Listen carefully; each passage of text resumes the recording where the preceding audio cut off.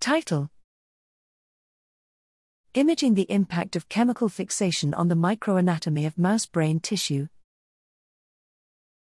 Abstract: Chemical fixation using paraformaldehyde, PFA, is a standard step for preserving cells and tissues for subsequent microscopic analyses such as immunofluorescence microscopy or electron microscopy.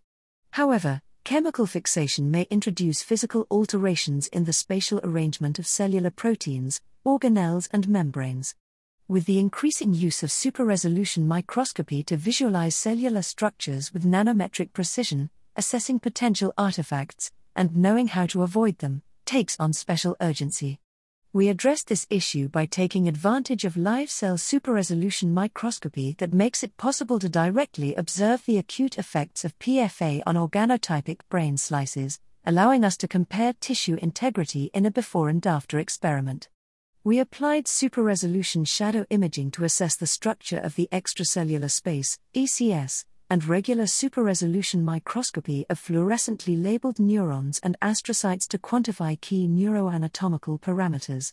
While the ECS volume fraction and microanatomical organization of astrocytes remained largely unaffected by the PFA treatment, we detected subtle changes in dendritic spine morphology and observed substantial damage to cell membranes.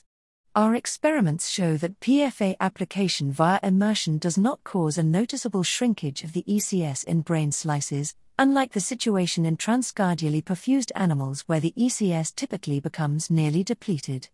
In addition to the super-resolved characterization of fixation artifacts in identified cellular and tissue compartments, our study outlines an experimental strategy to evaluate the quality and pitfalls of various fixation protocols for the molecular and morphological preservation of cells and tissues.